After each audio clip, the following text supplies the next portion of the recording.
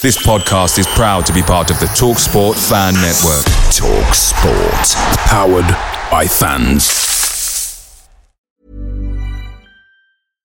Hi, I'm Daniel, founder of Pretty Litter. Cats and cat owners deserve better than any old-fashioned litter. That's why I teamed up with scientists and veterinarians to create Pretty Litter. Its innovative crystal formula has superior odor control and weighs up to 80% less than clay litter. Pretty Litter even monitors health by changing colors to help detect early signs of potential illness. It's the world's smartest kitty litter. Go to prettylitter.com and use code ACAST for 20% off your first order and a free cat toy. Terms and conditions apply. See site for details. The TalkSport Fan Network is proudly supported by McDelivery, bringing you the food you love. McDelivery brings a top-tier lineup of food right to your door. No matter the result, you'll always be winning with McDelivery. Order now on the McDonald's app and you'll get rewards points delivered too. So that ordering today means some tasty rewards for tomorrow. Only via app at participating restaurants. 18 plus. Rewards registration required. Points only on menu items. Delivery fee and terms apply. See mcdonalds.com.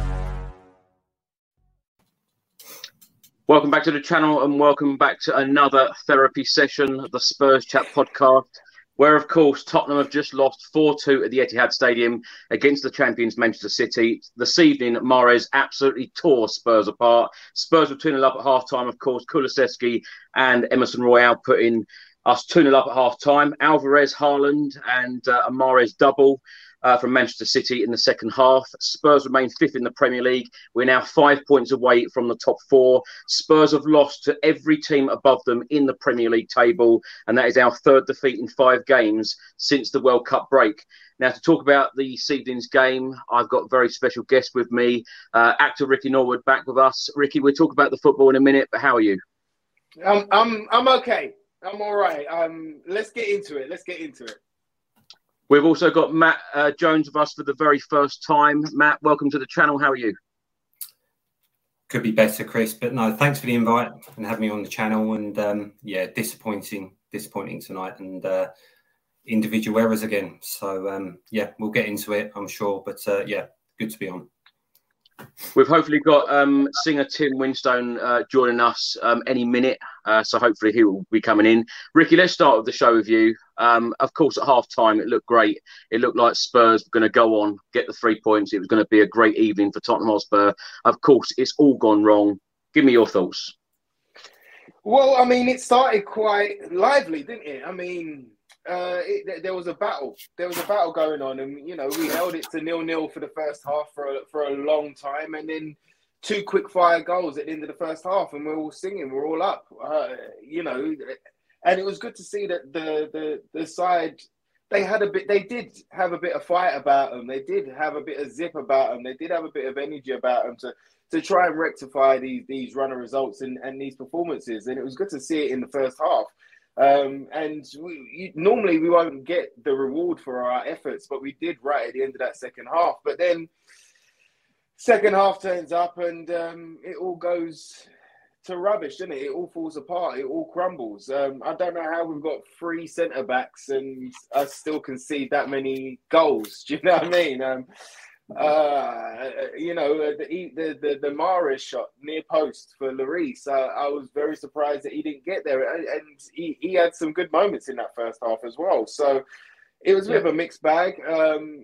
I can say, kind of objectively, that it was an entertaining game, but the same problems that we speak about week in, week out are still there. As Matt's going to jump onto, individual errors. We always shoot ourselves in the foot. We're always the one to kick ourselves up our own backsides. Do you know what I mean? We do it to ourselves so many times and in so many seasons. Yeah. And there definitely needs to be a big, massive change there. You can see that why Conte said that he don't want to go to a back four. You know, you can see that, you know, even though Emerson Royale, he had an okay first half. He did make some good runs. He did overlap. He did make himself a nuisance. He did get the goal, by being in the right place at the right time. But you can see every time he gets up the field, he's very confused. Do you know what I mean? He doesn't know what to do. He doesn't want to cross it, so he's looking for a short pass, and then he's looking for it back, and then overlap. And there's a lot of hesitancy in his game, and well, what can I say? He had an okay game, one of his better games for us. But second half, it just went to pot again. Do you know what I mean? I think for the first one, he got in the way of Lloris. He blocked everybody off. Everybody panicked, lost their heads. Everybody rushed towards the goal and forgot that it was open on the other side. They let Haaland go for the second one. You know, like it's same old mistakes, mate. Same old mistakes. And I'll let Matty jump into and breaking down those individual mistakes. But it's a shame to see it capitulate like that. But it was Matt, before the first half. Matt, before I come to you, let's have a look at the comment here from Bob Spur TV, and I completely agree with this comment, by the way. Hugo saves us more than he costs us. He's slowly becoming a myth. No way he should be beaten at his near post with that shot, regardless of deflection. Completely agree. Yeah. He's costing us. He's cost us so many goals now this season. And I'm a big fan of Hugo Lloris, but a change has got to be made, whether it's in this window or in the summer. Matt, let's come to you. Let me get your thoughts on tonight's match. Yeah, I mean, I think I'd echo similar to Ricky, really. I think first half marked improvement from the North London derby. You know, we started, reasonably well, reasonably solid. And I think really, if anything, kind of sort of half an hour to 40 minutes, we were in reasonable shape. It was the final third we weren't really penetrating or showing any kind of threat. 0-0, and then we get the 2 goals, before half time. You couldn't ask for kind of a better kind of position to be going into the break with. And then, second half, you need to get to kind of 55, 60 minutes, keep it tight. That's what we needed to do. And it was the worst possible start, obviously Alvarez for the first. And it was just a mad 12, 13 minutes shipping goals. And how many times have we seen this, guys? Happens all too often. And it was obviously the reverse of previous games. The first half we got that kind of spot on as best we could. Second half, it was really poor. Obviously then Haaland levels, then Mahrez, and like you say, Chris, tore us apart in that second half, and they were superior. They were dominant. We lost our shape. Lloris has to do better, and at his near post, he has to be saving that. And then obviously the fourth goal, long lay. It's just a simple ball down the middle of the park, and it's just not good enough. It is not good enough, and something's got to change. It's got to change because we can't keep doing this. And I think I'm right. So I think 6 defeats now in 10 league games. Something has to happen. Disappointing, really disappointing night. And we've got to kind of look forward now. Obviously we've got Fulham away, then we've got the cup. I think we've really got to be focusing on taking that competition seriously now. But the league, I think, that gap is starting to kind of open up in terms of top 4. And I think it's going to become more and more difficult to break back into that top 4, I think. There you go. Yeah. 20 games played. Yeah, 5 points away from the top 4. Ricky, let's come to you. Let's talk about the starting lineup, because I must admit, I did wonder before the starting lineup come out whether Fraser Forster would actually replace Hugo Lloris this evening. And I also wondered whether Richarlison would have come into the team instead of Min Son. Because if I'm being completely honest and frank about it, I don't think Son really did a lot this evening.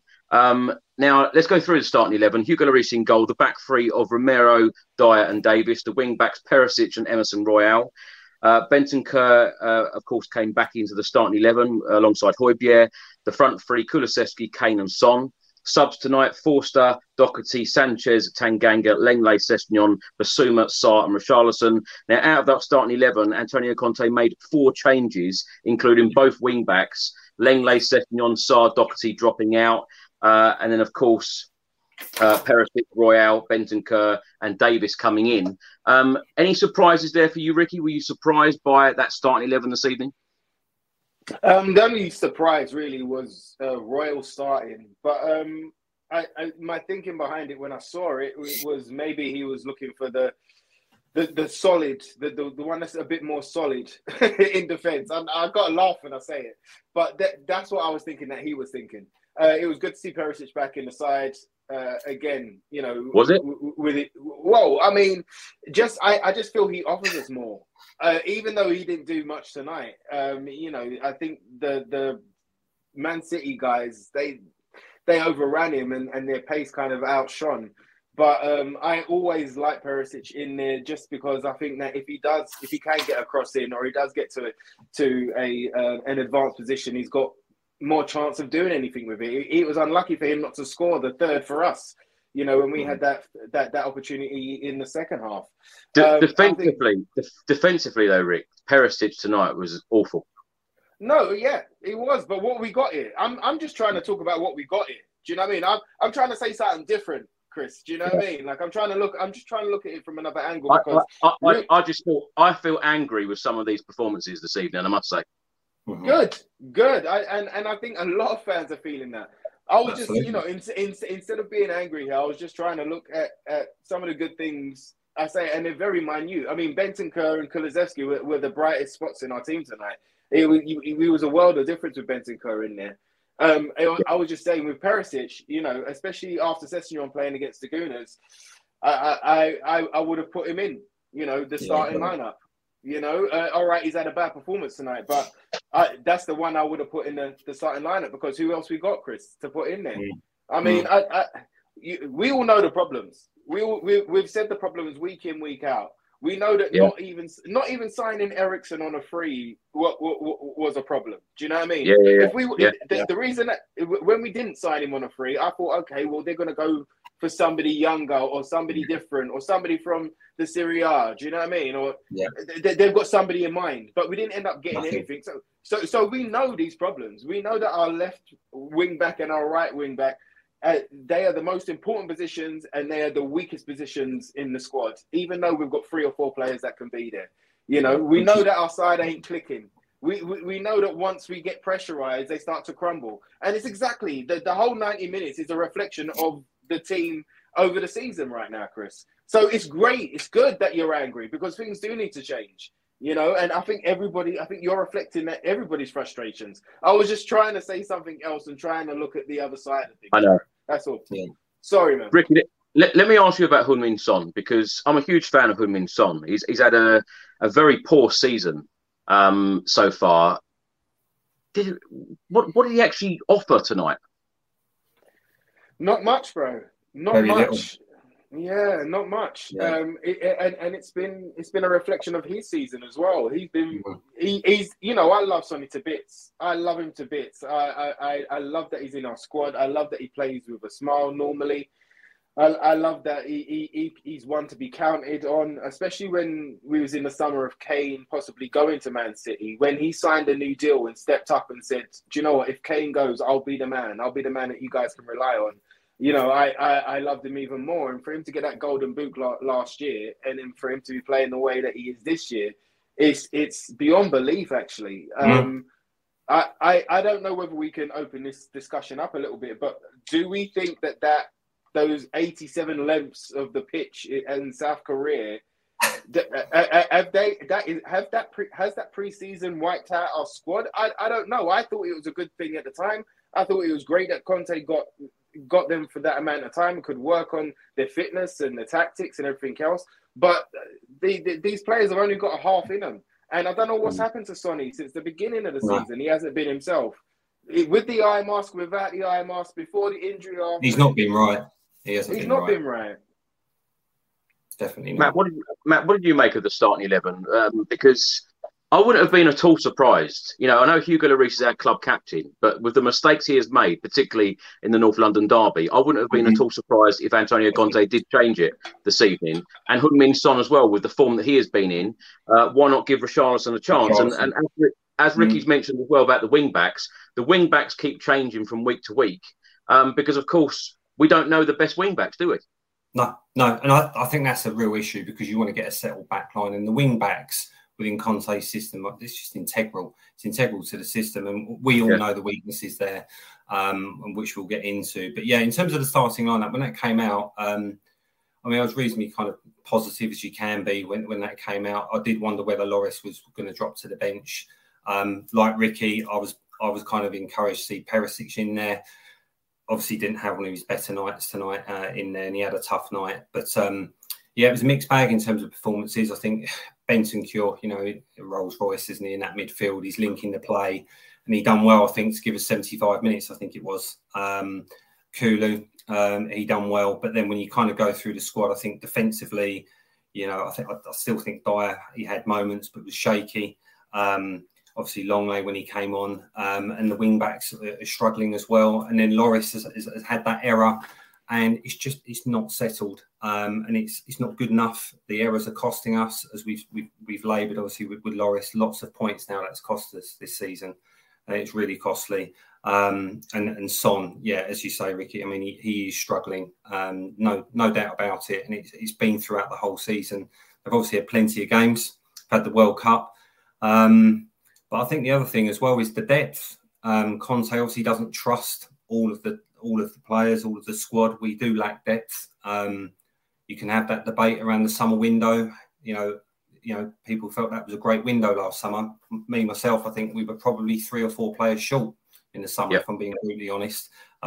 Started the window well, got some business done early, and then it tailed off. And I think that's coming home to really kind of bite us now. We haven't got the depth in quality. Starting 11, I think, looked reasonably strong tonight, like I say.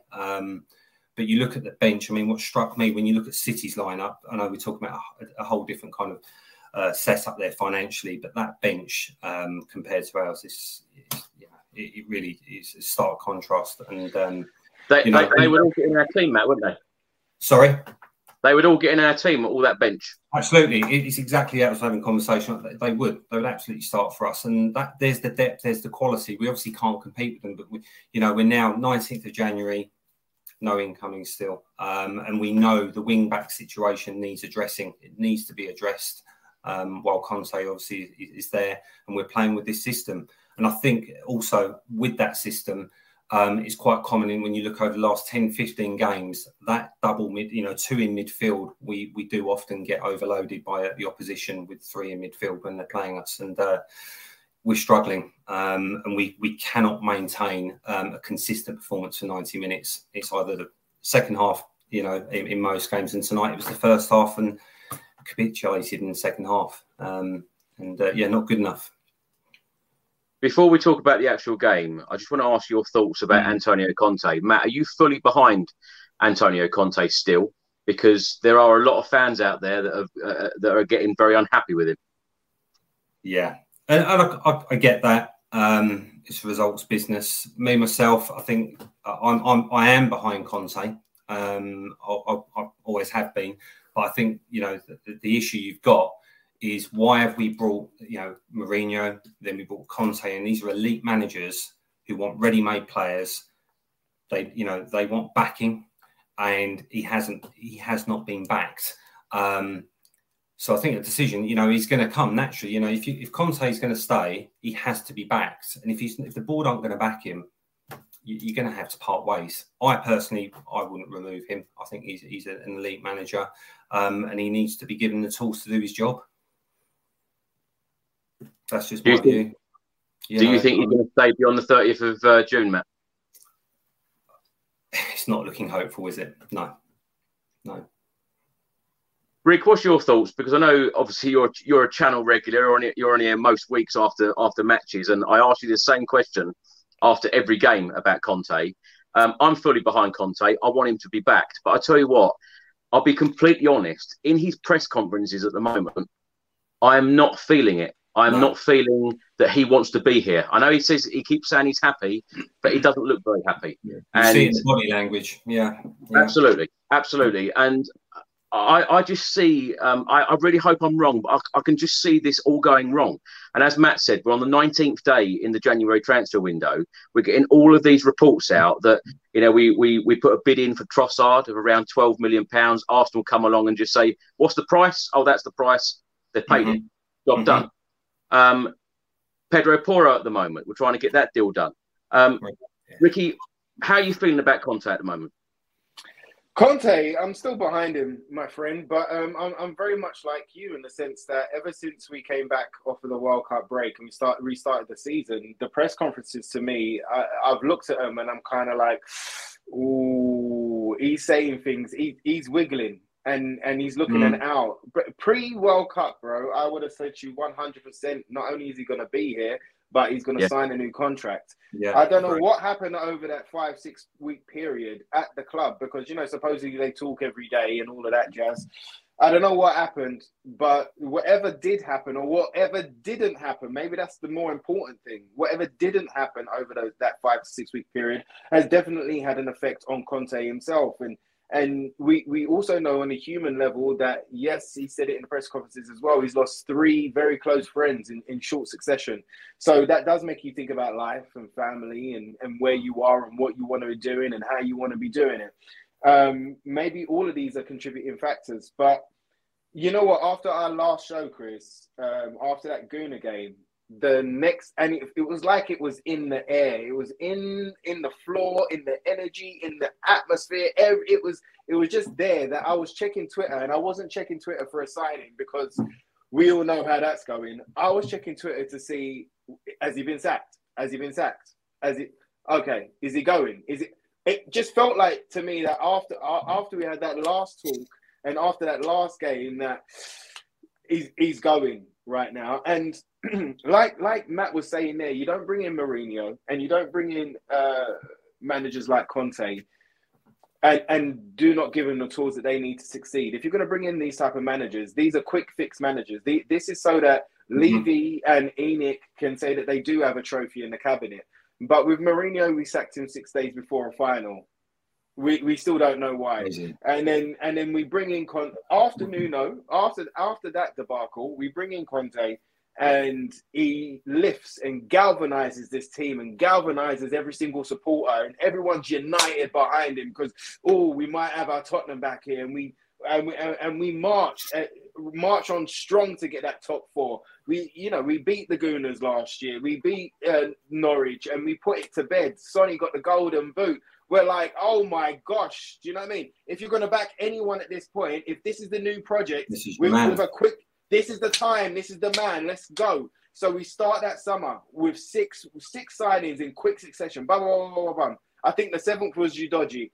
I'm not sure. But we started with 6 and we upped the level of the squad. But did we up the level of the first 11? No. We brought in Perisic at left wing back and okay, cool. But then what? We knew that the right wing back situation, however well that both Doc and Royale done at the end of last season, however well they done, we all knew that was the biggest problem area, and yet we didn't go and sort that problem out. Do you know what I mean? We brought in Spence, who Conte has then said and repeatedly said that he's a club signing and he's a project player. So we're not seeing anything from him. I think every Tottenham fan would prefer him in there, even if he is young, to make a couple of mistakes, to work him in, to bleed him into the side. Do you know what I mean? To let him get that experience. Why should 100%. We loan him out to a lower Premier League side to see and for him to get experience when we've got 2 right wing backs that have not been able to do the job for a long time, yet we persist with them. Do you know what I mean? We're 19 days into this transfer window. We still haven't signed anybody, which is ridiculous. I saw today from Delotti that we're the 9th richest club in the world. The world, for goodness crackers. And we're still pleading poverty. We're still pleading bargain bucket. We're still putting in 12 million for Trossard. Even though, look, Trossard is a good player, but I think that he would have come in and become another squad player. I don't think we need other squad players. We need players that go into the first team. Do you know what I mean? So I hope that they are looking higher and better and somebody that can do that. And that's what Conte needs. Conte needs that. You can't do that work and sign 6 players in the summer and then let it peter out. And like Matt, I needed at least another 2. I thought another 2 were coming. You know, totally. One of them being Bastoni and one of them being a right wing back. Yeah, bro, it had to be, because we've been calling for that for a long time. Left centre back or a centre back. Do you know what I mean? We've been calling for it for a long time. So I expected at least 2 more in that summer window. We didn't get it, but we started strong. We got that £100 million. You know what I mean? There's another 50 in the bank. We're like, oh, okay, so maybe something can happen. Maybe something can cook now. We're in January, 19 days into January, and they're not building on that. We're going to go into last week, and we're going to go down to Levy deadline day, and then do whatever they're going to do there. And it's not going to be the right solution either. No. Do you know what I mean? So of course I back him. Yeah, but of course I back him, Chris, yeah? Of course I back him. But if you sack him right now, and you go and get Pochettino, and you go back to a project manager, what have we been doing for the last couple of years? What have we been doing? What a failed project. Yeah, I was going to go to that point, actually. Matt, let's come to you on this. 518 days without a signing under Pochettino. He takes us to a Champions League final, and I doubt that stat would ever be or ever happen again in football history. You know, certainly as long as we will all live. 518 days without signing, takes to the Champions League final. A couple of months later, we have a string of poor results. He gets sacked. In my opinion, I think that was a mistake. We then appointed Jose Mourinho, a serial winning manager. I got excited about Jose, thinking, finally we're going to lift a trophy. We're going to finally get over that line of lifting a trophy. 6 days before the final, as you said, Ricky, we sacked him. Again, I think that was a mistake. Even though some fans agreed with the decision at the time, I felt that it was a mistake. It then took us 72 days to appoint a manager. The managers that were on that short list, a lot of us thought, what the hell? Didn't happen, Gattuso being one of them. Of course, then we appoint Nuno Espirito Santo. That didn't work out. That was a mistake. When you appoint a world-class manager in Antonio Conte, very similar to Jose Mourinho in terms of quality. Jose had been there, done it, won everything there is. Conte has done very similar, been successful every club that he's been at. It has to work.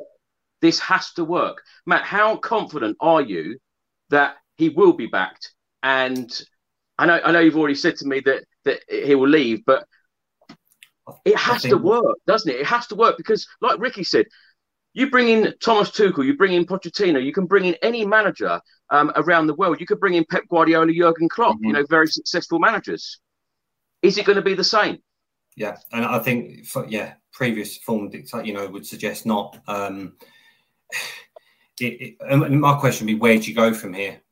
As Ricky says, if you remove Conte, as much as, we all love Pochettino, he comes back, what's the last 3 years been for, And I just think we do have a manager that's, in his prime. He needs to be backed. And again, it goes back to why did we bring him in if you're not going to back him? We all know what Conte's about at previous clubs. He's very demanding from the board. Daniel Levy would have known that. You would have thought these conversations would have been, aired when he was hired. It's disappointing. And for me, I don't think we can drag on the rest of the season with this contract situation playing out to the end of the season. It's got to be dealt with now in this window. And I think coming back to the window for me, guys, is what really, really bugs me with this is a couple of things. One, it feels like we're being reactive. As you say, Ricky, it's going to the end of the window again. So then it's like Trossard. Was he really a target? It's just actually he looks cheap. So we go in at 12 million. So we're reactive. And we've had a World Cup. So, in terms of having a transfer strategy, is there one? We've had the World Cup. We had all that time to prepare. You should have your targets lined up, your priority targets, and then have backups for that. And we should be striking. As soon as that window opened, we should have been on that. And then a couple of deals should have been struck. And then the Porro, very clear what his release clause is. It's quite simple, isn't it, with Sporting Lisbon? They're naming the price and you pay it or you don't pay it. And that, let's be honest, the right wing back situation and obviously the back with a left centre back and so on. These are priority positions. I cannot understand why we are dragging this out. And also, when you look at the fixtures we've had throughout January, surely you would want to get your business done early in January to put them reinforcements in because it's cost us costly points this month. But yeah, I think coming back to it, if they're not going to back Antonio Conte, why continue? why continue? Because it's, they clearly are not aligned. And if you're not aligned, it's just not going to work. And it's bitterly disappointing because, I think there's a manager in there. He's world class. There's no doubt about it. We need to give him the tools to do his job. And I just think at the moment that the club will be failing him if they don't back him. They really will. Ricky, how are you actually feeling as a Spurs fan right now? Because I've gone from feeling very frustrated to starting to feel pretty angry about the situation, because I feel that you bring in Antonio Conte, exactly like Matt just said. You bring in Conte, things have to be different. You have to give him exactly what he wants. You know the type of manager he is. When you're appointing these types of managers, you know that they're going to want things. You know that they're going to want to improve. You know that they're hungry, very, very hungry for success. When you've lifted a trophy, whatever job you're in, when you've had success, you want that success again. He will want that success again at Spurs. And to me, he just looked frustrated. But how do you actually feel as a Spurs fan right now? I feel a bit tired. I'm tired of it all. I'm tired of the same old. I'm tired of seeing the same reports. I'm tired of the same way of moving in the transfer market. I'm tired of getting up and kind of being positive with my team and kind of seeing something. All right, cool. We're going to move forward. And every time we get to that point, we go 10 steps backwards. Do you know what I mean? I'm very tired, and I'm a little bit kind of, I don't want to say hopeless, but hope is in short supply right now of the club acting like a big club and doing what needs to be done. My faith in them kind of making the right moves and doing what's right for this club and for this football team, it's just starting to dwindle, bro. And I think that's why, I mean, against the Gooners, I was emotionless. Mostly, I did get angry, but I was emotionless. And today I almost watched the game like a Netflix special, being like, oh, okay, all right, okay, we've scored. Oh, okay, all right, okay, all right. Do you know what I mean? And I never used to feel like that under Poch. Do you know what I mean?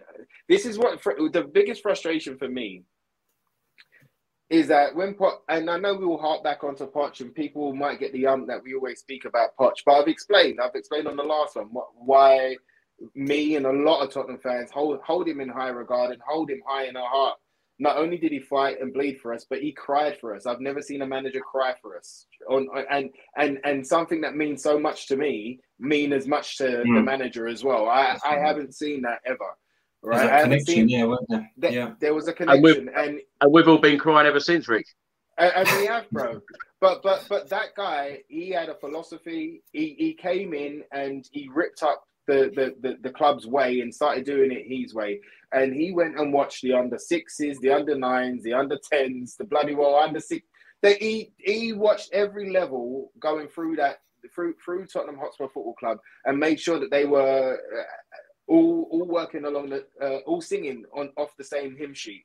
And then you bring in Mourinho, who rips all of that up. Do you know what I mean? And then Nuno, and then Conte, right? So the biggest frustration for me is that if that was what was working with Poch, and let's say he fizzled out, right? Let's say that we all know, really and truly, he just didn't get the backing that he needed. He asked for the painful rebuild. He didn't get it.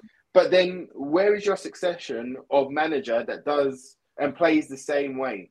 This is why before Conte, I was asking on this channel, my tip for manager was Ten Hag. Reason being, he's used to dealing with young players. He's used to dealing with a side on a budget. He's used to working tactics with what he's got. He's used to getting the best out of what he's got as well. And he's more of a long-term manager. From once we brought in Conte, a world-class manager in his prime, a serial winner, as we've said many a time, then I'm like, okay, well, things have to change. And things haven't changed.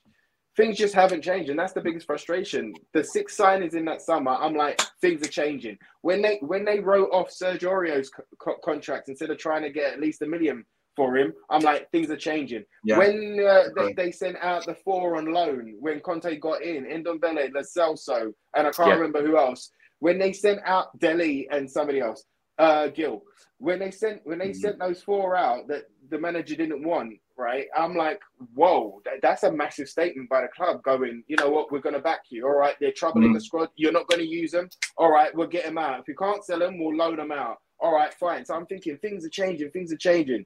And then we get to this point right here where the gaps and the frailties of this side are glaring for everybody to see. Every season, there's another problem.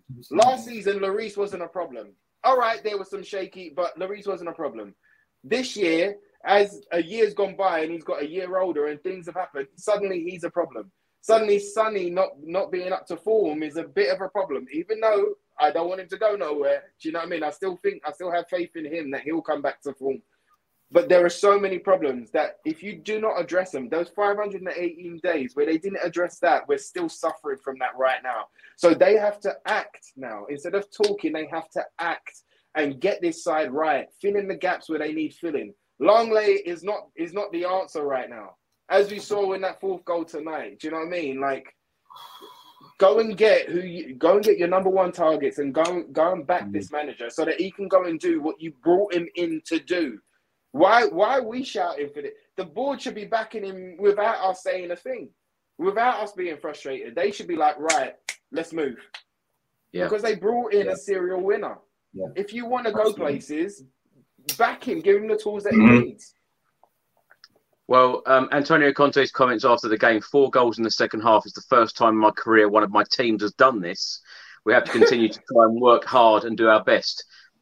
Matt, when Ricky talks about the backing of the managers, now in the last January transfer window, of course, it turned out to be probably one of the best January transfer windows that we've ever had in our history, I think. Yeah. Bentancur and Kulusevski coming in.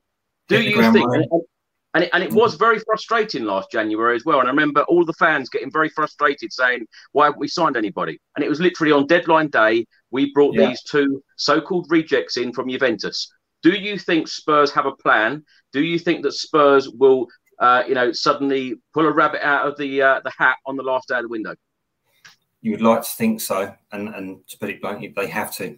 They absolutely have to, because the season is slowly falling away, isn't it? With us, we're on the decline. There has to be a plan. It's just, for me, it's the kind of rinse and repeat. That is the bit that frustrates me, that we're leaving it so late in the window. We have, lost to Arsenal, obviously. We've now lost to Manchester City. We've had Aston Villa. There's been some, again, costly defeats. But you would like to think there's a plan. But kind of turning that on its head, if there's been a plan and you know who your targets are, why have we not got that business done sooner, Chris? That for me, I can't understand it. You're right. You go back to the last window, slightly different. We didn't have the World Cup. And I do recall that with Kulusevski and Bentancur, there was question marks around it. But they are the kind of signings we need now. We need players to come into the team that's going to lift the quality of the first 11 and hit the ground running. There has to be a plan, and you just wonder whether there's more going on behind the scenes between the board and Conte.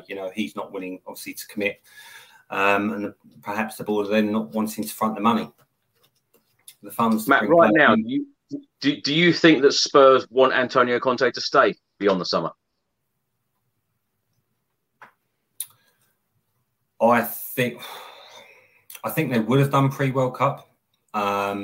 But I think I think there'll be conversations now where they'll be looking at the results and the level of performances as well, and will be having their doubts and almost having a watching brief on this as the season plays out, which is not what we want, and it's not good enough. I think they'll be undecided, and they're obviously not backing him adequately at the moment. You know what? You know what? If they would have given him everything that he needed and we was having results like this, that's when I would be like, all right, maybe he's not the guy for us. Yeah. But they don't want to make that jump. They don't want that leap of faith. But then it goes back to, why did you appoint him in the first place? Why bring him in? It doesn't make sense. It doesn't make sense, bro. But this is what I'm saying about that 5-6 weeks over Christmas. Surely that should have been the time that you kind of go, look, there's no football on. Let's sit down. Let's get it sorted. So what was said So what was said or what wasn't said at that point for Conte to be like, because this is what I'm saying. Ever since they've come back after World Cup, bro, the very first press conference I saw from Conte, I was like, I felt an energy that he's looking to go, he's looking to move, he's wiggling, and that's continued week in, week out. It's escalated, isn't it? Yeah. It's escalated. There's been veiled comments within his pressers for sure. But I think if we're all being honest as Spurs fans, I think that the performance from the team hasn't been quite right. You know, you go back to the beginning of the season, so you started with Southampton, we had some positive results, but the performances weren't right. And it was a case of when are we going to get out of second gear? And to be frank, we haven't. The performances haven't been at the level. And I think now the issue is the fact that we're shipping goals, we're dropping points, we're out of reach of top four. It's not improving, and something has to change. Something has to change, and fans rightly are frustrated and angry. You know, we're paying the highest ticket prices in the country, and we're not seeing a return on that. What do you think will change, Matt, and when?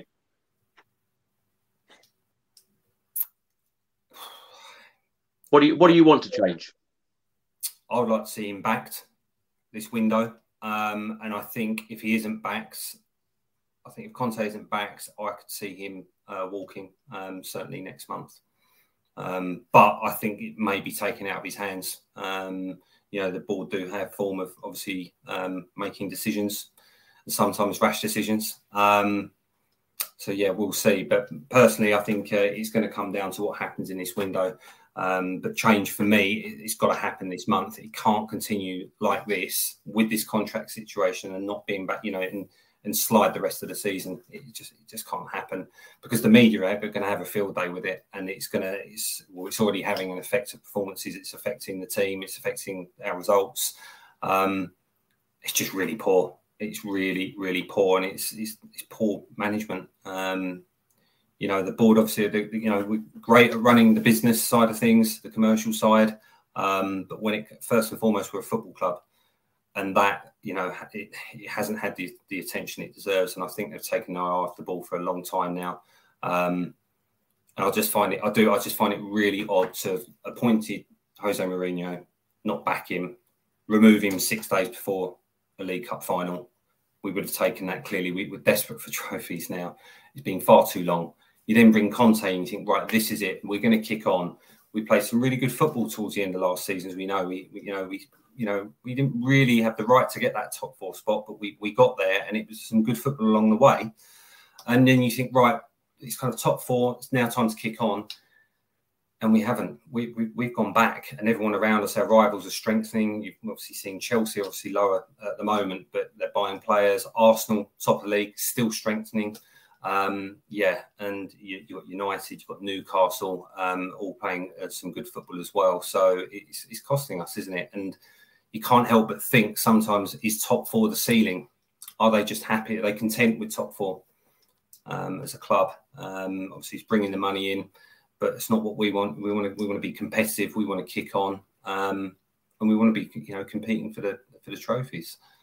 Well, that's the next thing I was going to come on to, Matt. Ricky, let's come to you on that subject, top four, because we are now 5 points adrift of top four. The other teams that have one game in hand, Arsenal at the top, have 2 games in hand over us.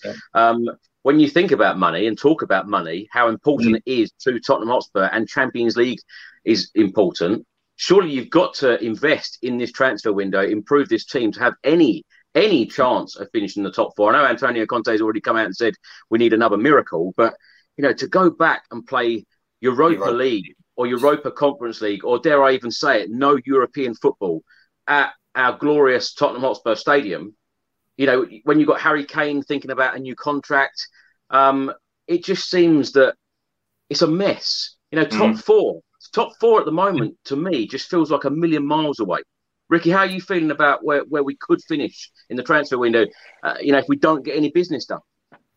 We have to get business done, mate. We have to get business done, and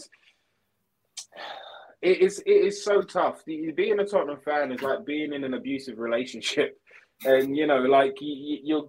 And listen, this is no disrespect to anybody that is actually in a abusive relationship. But it just feels that way a bit. It feels like we keep getting smacked around the face, and then Tottenham will come back and be like, we're sorry, we're going to make it better, we're going to make it up to you. And then we're like, all right, fine, we'll forgive you, we'll come back. And then everything's great for a while, but then one drunken night, do you know what I mean? We get beat up again. I don't know. I'm so kind of lost right now with the team and where we're going. That they have to. If the board was to stop playing funny games and kind of low balling, they just need to speak to Sporting tomorrow and get that Porro deal done. We can't be waiting until deadline day. We should. That's not what big teams do. Chelsea have not gone and done that. Do you know what I mean? Like you said there, but the biggest thing about Trossard is not that we missed out on him. It's how quickly Arsenal got. I said their name. Damn it. The Gooner's got the deal done. Do you know what I mean? That's what's more embarrassing right now. Aren't these guys embarrassed? Aren't they embarrassed with their own failures year in, year out? You know, we kind of said the other night there that Harry Kane, he'll probably be off at the end of the season. He'll probably get Jimmy Greaves' record. Say to everybody at Tottenham, sorry guys, you know what I mean? I've done everything that I can do, and then he'll be off, and he'll probably go Man United or something like that, and they'll probably win something in the first season as well, which will be even more kind of damning to all of us fans that are going to stick with Tottenham. But who failed him? How long was he looking for another striker to either play alongside him or play, you know, when he's injured? How long have we been trying to sort out the Kyle Walker situation? How long have we been looking for somebody to replace Eriksen? How long have we been looking for somebody to replace Dembele?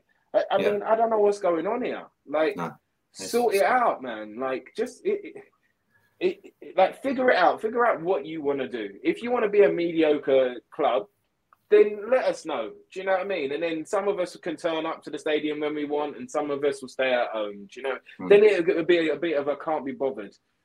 But this club, it's so tough because we love this club inside out. I love this club inside out.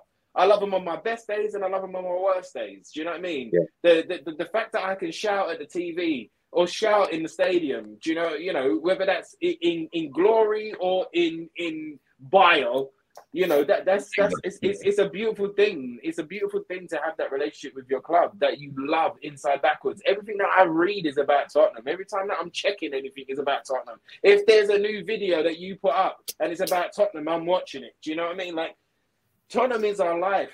So I don't know whether the owners or the board or I don't know how they feel about the situation. But like, we see the failings and we've seen 22 years of failing.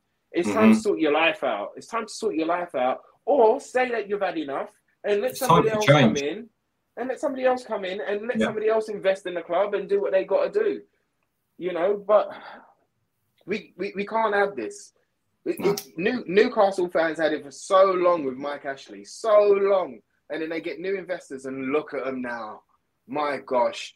You know, Man United have had it for a long time. Since Fergie's left, they've been mediocre. Like mediocre, but they've still won things along the way, but mediocre. But then they've got Ten Hag and then they've put the club up for sale. They'll get new owners before us and they'll be on another, not that they never had money to spend, but they'll be on another level, go into another direction. There's so many teams that are passing us right now. So many teams. And you know what happens if even stagnant water you can't drink.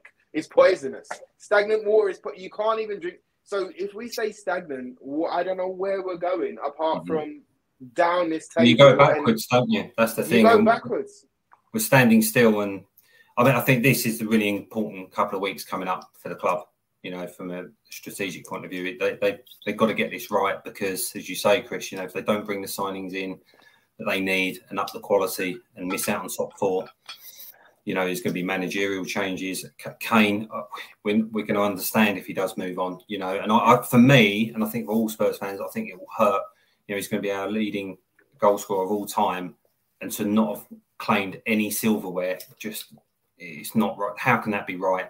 And we'd all love nothing more than him to kind of obviously be successful and win silverware with us. But again, the club, you know, they're not backing the manager. it's a repetitive process. Pochettino called this out, didn't he? Three and a bit years ago. He said it's going to be painful. We need a rebuild. The warning signs have been there, and they haven't acted on that. We've gone for the cheaper options when it's come to our transfer targets, and it's all coming home to roost, unfortunately. And like I say, that's the thing. I think for me, in the transfer market, we feel like we're reactive. I'm sure we've got targets, but then we start lowballing. It becomes protracted. Just get the deals done. If you know that that's the player the manager wants, get the deal done. And also, I think it's the lack of transparency for me.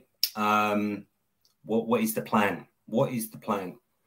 And I don't think as fans, we are not clear on the direction of the football club at present, and what their aims and what they're trying to achieve. I think it's a frustrating period, and it's going to be a very interesting couple of weeks for sure. Because once that transfer window closes, where do we go? Where do we go if we don't bring anyone in? We clearly haven't got the depth and quality in the team at present, and I think we'd struggle to get top four right now with the current squad that we've got. If we don't bring Matt, in February, apparently Fabio is going to be releasing a statement on behalf of Tottenham Hotspur Football Club about the January transfer window. What do you expect that statement to say?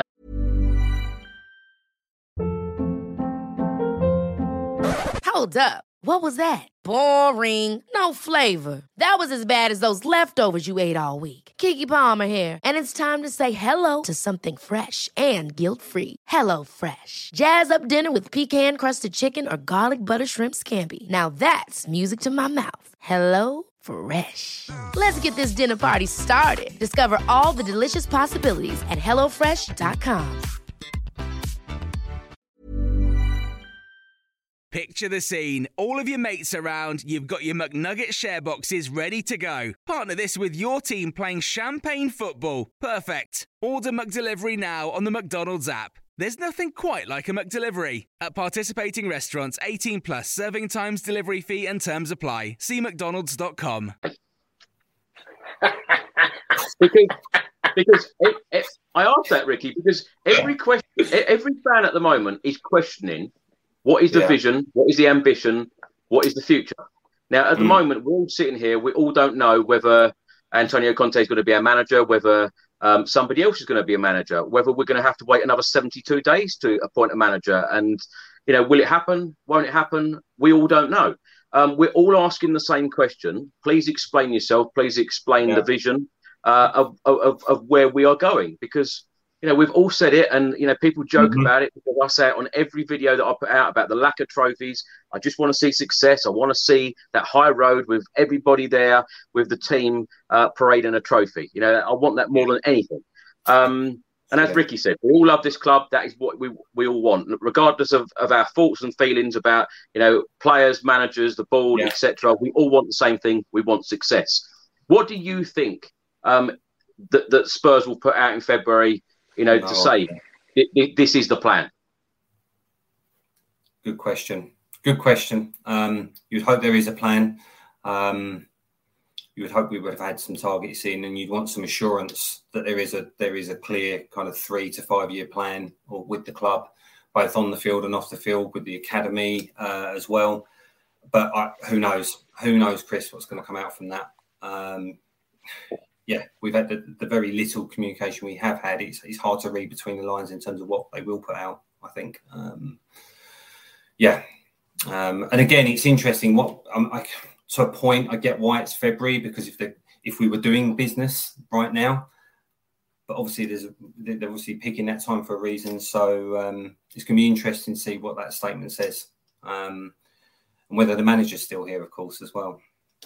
Ricky, I was going to ask Rick, do you think there's any chance, and I might be being silly and I might get a lot of abuse from people, but do you think that Spurs could actually turn this around in the next 2 weeks, suddenly bring in 2, 3, 4 players, say we're back in Conte, and then all of a sudden in February, the club release a statement saying Antonio's signed for another 2 years? I mean, could it happen? Listen, this club is that crazy. This club is that crazy. Like I said to you, I was at my kind of my lowest hope ebb. Do you know what I mean? And they could do that. They could sign 2, 3 players. Do you know what I mean? And they could do exactly what you said. Yeah. But I mean, listen. I'll tell you what that statement will say, right? If they don't, I'll tell you what that statement will say. It will say the same thing when we tried to sign Hazard. It will say the same thing when we went in for Ronaldinho, Giuseppe Rossi. It will be the same thing. We tried. We tried. It's going to be the set 2 words. We tried. Yeah. That's my guess. Do you know what I mean? Because we've seen it. And that's why I say I'm tired of it, man. Like I'm tired of it. I mean, because go on, Matt. Yeah, I was just going to admire your optimism, Chris. No. I've got to put it out there. It's a balance. Yeah, absolutely. I'm asking both questions here because it could happen. It's the sort of thing that we could potentially do. I think it's unlikely. But if it did, why have we left it to the end of the window?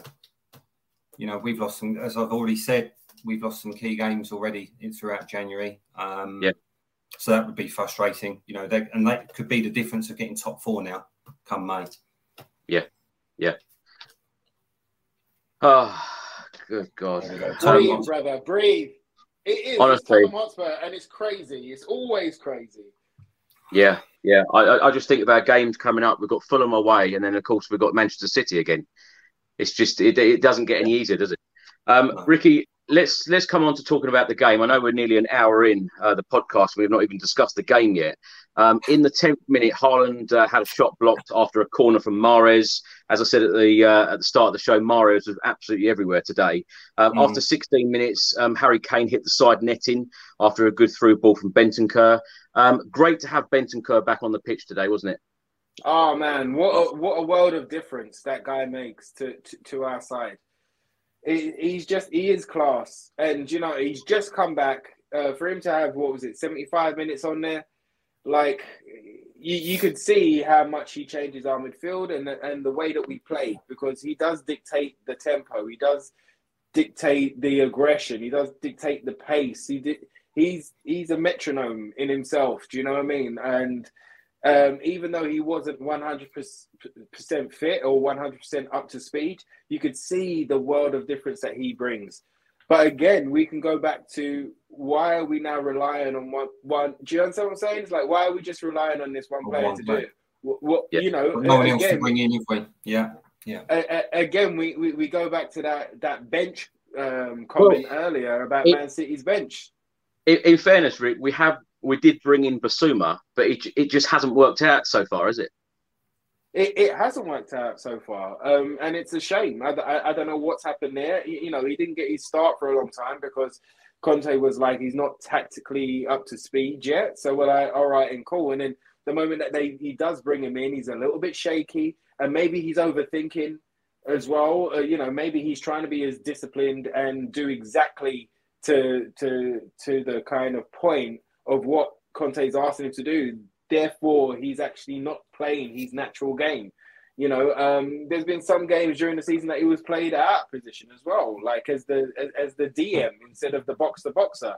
You know, when Skippy was playing the boxer, and it was just like, well, what's going on here? You know, so he's had a very up and down season, but you know, when Partey turned up at the Gooners, he didn't start off very strong either. Do you know what I mean? It took him a minute to get into the rhythm of things. So maybe there's still hope with Basuma. I still have a bit of hope for him. But again, it's like, you know, Conte asked for 2 players in every position, and we've got that, but just in numbers. Do you know what I mean? We haven't really got the number 2s to come in, and we're not talking about replace. We're talking about upgrades, do you know, or bring something different to the side. Or it's tough. I saw that Chelsea sheet the other day on Sky Sports, and they've got 3 players in every position for their side, which is just like, and they've just gone and I think it's done, but they've just gone and got our youth kid, not Nondi Madueke, I can't say his name, but I mean, why wasn't we after that? Why?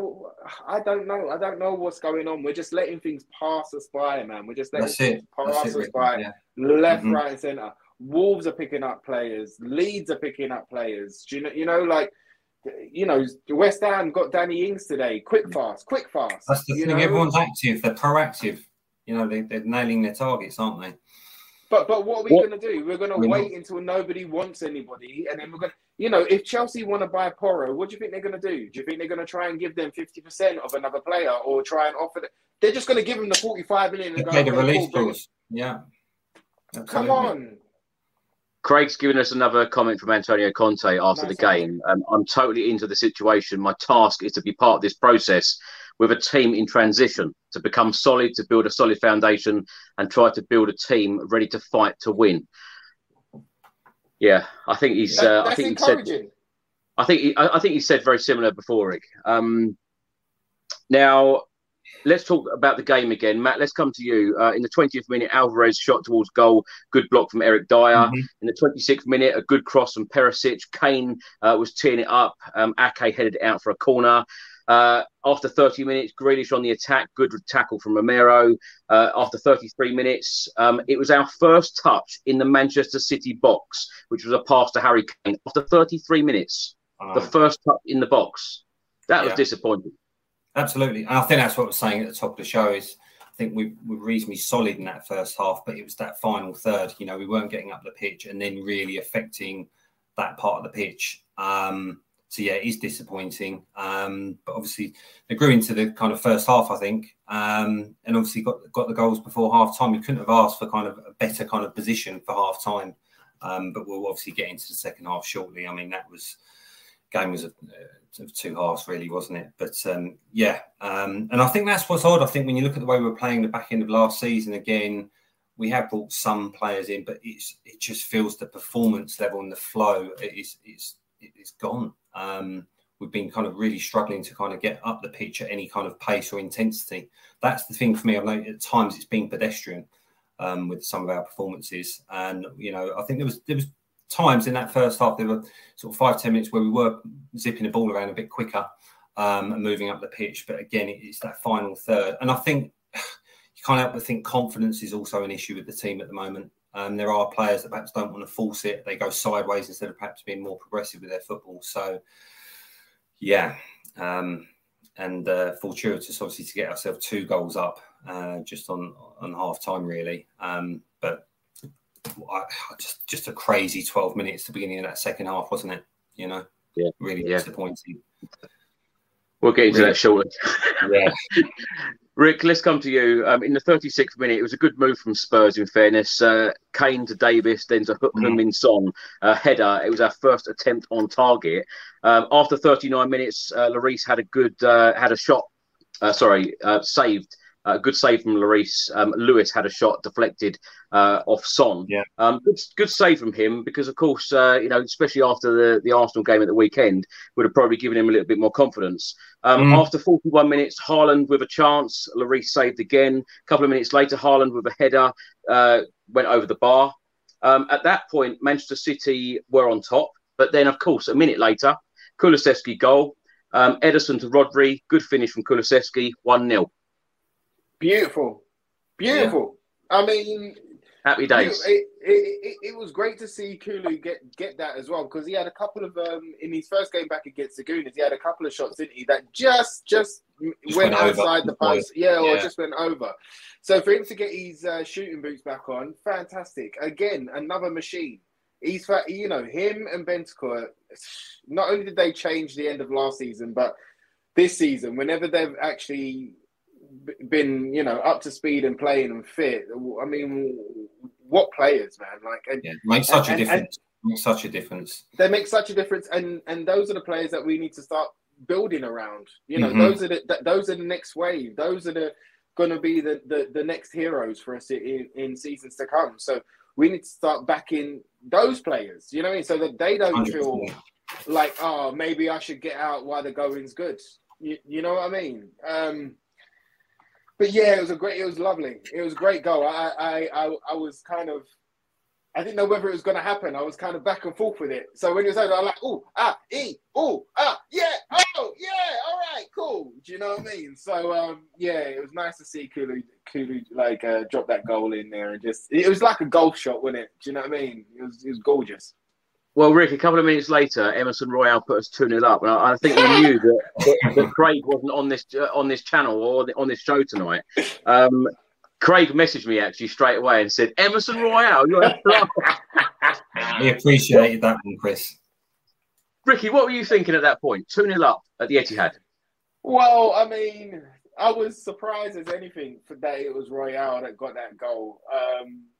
But I was like, all right, cool, come on then. Do you know what I mean? Again, it kind of came out of nowhere. I didn't expect us to go 2-0 up. And so it got me up. But what I was more encouraged about was I was like, well, okay, well, the team, and it totally went opposite, but the team are going to be confident. They're going to be buoyant. They're going to be up for it. Now the solidity of the defense, they're going to come into play. You know, they're going to be like, right, we've got this. We're going to sort this out. First 10, 15 minutes, we know they're going to come at us. You know they're going to come at you. It's Man City. Do you know what I mean? And most teams, if they're 2-0 down, they're going to try and fly at you in the first 10 to 15. So you'd expect, you know, the midfield and the defense to be like, shored up, solid, and let's hit them again. And I thought that they would be growing into the game in the second half. But as soon as that second half started, it was all on top and it was ice skates. It was ice skates again. And what kills me as well is when we play triangles not even in our own half, but right by Lloris. Right around our box. Right around the box and right around the corner flag. And then, you know, how many Sunday League kickouts were there tonight? And even though they scored 4 goals, but how many times was it in that final third of of us defending, and that someone just lashed it out for a throw in or a corner? Or that happened way too many times. You know, I don't know, man. We just brought it on ourselves again, bro. Brought it on ourselves. So yeah, I thought I was really hoping that would have been the start of something. You know, finally they've clicked. Finally they've had enough of being these kind of the joke team. Do you know what I mean? They've had enough. They're going to show their mettle. They're going to show their teeth. And exactly. It just that first 15 minutes was critical. Beginning of that second half, you sit in, you weather the storm, and you make sure you don't give anything silly away. And we've done completely the opposite. We looked very shaky. I thought really shaky. And once City got the first, the heads dropped. They looked very, very nervous, and it was a capitulation. It's tough to watch. It's tough to watch, and we've seen how many times have we seen it? You know, you just think you've got to get to 60, 65 minutes and sit in, and we've done the opposite, unfortunately. I think you'd even get told that at Sunday League football, Matt. You know, you're 2-0 up at half time. You've got the home fans booing. The home fans booing at the Etihad Stadium. Absolutely. Under Pep Guardiola, booing. Couldn't believe it. You know, we've heard that a lot of the Tottenham Hotspur Stadium over the past few years under various different managers. But Pep Guardiola's Manchester City fans booing at half time. The Spurs fans in the away end were singing Emerson Royale, he scores when he wants. You know, we were all on a high. It was fantastic. You know, beating the champions 2-0 at half time. And as you say, you know, at least the first 10, 20 minutes, you know, just keep them at bay. Yeah. Matt, do you want to talk us through the 2 goals? You know, within a couple of minutes, 51st minute, Mahrez cross, Grealish shoots, saved by Lloris, Alvarez goal. And then a couple of minutes later, Haaland scored, Grealish to Mahrez to Haaland. It's, Catalogue of errors, wasn't it? I mean, I think the first one for me, that probably hurt, clearly, because, I mean, it was poor defending. I think Perisic struggled, didn't he, on that side. Dyer obviously made the save. Lloris made the save, then it came back out. You know, and I think the centre halves, they didn't react well to it, and it was a disaster, that first goal. And then you think, right, okay, regroup, get your heads, keep it, and then 3 minutes later, Haaland was free, and you know, there was nothing we could do about that. He was free, and it was straight in the net, and you're looking at 2-2, and you just looked at the players, and you felt there's only going to be one outcome here. You could see it amongst them all. There was no one really rallying. Højbjerg was trying to obviously GM up, but they looked beaten at 2-2. It started with that first goal for me. It was weak from Perisic, which is unlike him. We didn't pick up the second ball, you know, from Lloris, and obviously Alvarez was able to tuck it away. I've got to admit, actually, I've expected a lot more from Perisic. have you, Matt? Because we talk on this show, week in, week out after the games, and I always ask the guests the same question: who are our best wing backs for you? Who are they? For me, I would say I know Ricky's bored of this question. Yeah, for me, it's Perisic, because I think Seth's now has had a good 2 or 3 years, with the 3 years now, I think. And for me, he hasn't kicked on. He's had more than enough time to settle into the squad. But yeah, I would say Perisic, and on the right, it would be Doherty. I think Royal, we know obviously with Emerson, he struggled. It's fair to say. I mean, they've all got kind of their weaknesses and their strengths. But for me, it's Perisic and Doherty. And I'm just, for me, I still goes back to what Ricky said earlier. Jed Spence, on the right. Why has he not been given time? I know he's kind of a club signing. But yeah, he should have been given more. Wasn't on the bench either today. No, that's why he didn't even make the bench. And obviously Brian Hill wasn't on the bench. I think he picked up a knock. So you think Spence doesn't make the bench. Very odd. Very, very odd. And you think, can't do any worse. We've spent, again, that was another protracted transfer. That went on. I'm sure that was 5-6 weeks trying to obviously do that deal with Middlesbrough. Yeah. And why put that time and effort into that deal and then not give the lad a chance? He's clearly got pace to burn. He obviously needs, developing in some of the tactical side of his game. Who better than Conte to develop him? Give him a chance, And I think when games are tight or we're trailing, get some pace on there, because we're not blessed with it down the right or the left-hand side at the moment. And given how important the wing-backs are to Conte's system, I'm struggling to see why he hasn't had more minutes. But yeah, on that left side, I think Perisic, I know he did have a poor game tonight, but he would always, given what we've got at the moment, he would probably be my first choice. Matt, just breaking away from the game a little bit, talking about the Pedro Porro situation. I know fans get frustrated about us not signing players when we feel that they should. But when you look at like the Lo Celso deal and the Ndombele deal, £100 million between the two of them, and it hasn't worked out. And now, of course, they're out on loan respectively. Yes. Do you think Pedro Porro will improve us? Because it's all well and good us saying sign players, but they've got to be the right players. They've got to improve the starting 11. What do you think of Pedro Porro? Yeah, I've only seen bits of him. What I've seen has been positive. Obviously, he's not Premier League proven, so it does come with a risk. But yeah, I think he's obviously picked up Champions League experience this season with Sporting Lisbon. I think in terms of his kind of profile, he is good going forward. His delivery into the box is good, and I think he does have some pace. And yeah, and when you look at the kind of release clause in today's market, is that excessive? Probably not. And we need upgrades. And I do think there is an element of that when you look at the Celso and Ndombele. I think the board probably feel they've had their fingers burnt with that. But, you do your due diligence. And if you're confident and Conte wants him, most importantly, if the manager wants him, you back him. And that's not what's been happening. And it's like with Jed Spence, club signing. For me, that shouldn't be happening. Antonio Conte should be rubber stamping every incoming into the football club. Yeah, really. He is the coach. He is the head coach. He's the manager, and he should have final say on whether he wants a player to come in or not.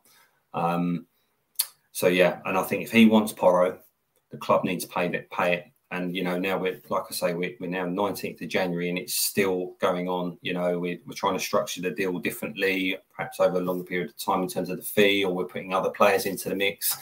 And as we've said, our rivals, act like a big club. If that's your target, that's who we want, and we feel he can improve the team. Go and get him. You know what? Signing anyone is a risk. Yeah, just because you pay big money for a player does not mean you're going to succeed in your shirt. That's why, the biggest lesson that I took was from Ndombele. When I saw Ndombele play, and when I saw him, I was like, he was unreal, wasn't he? Yeah.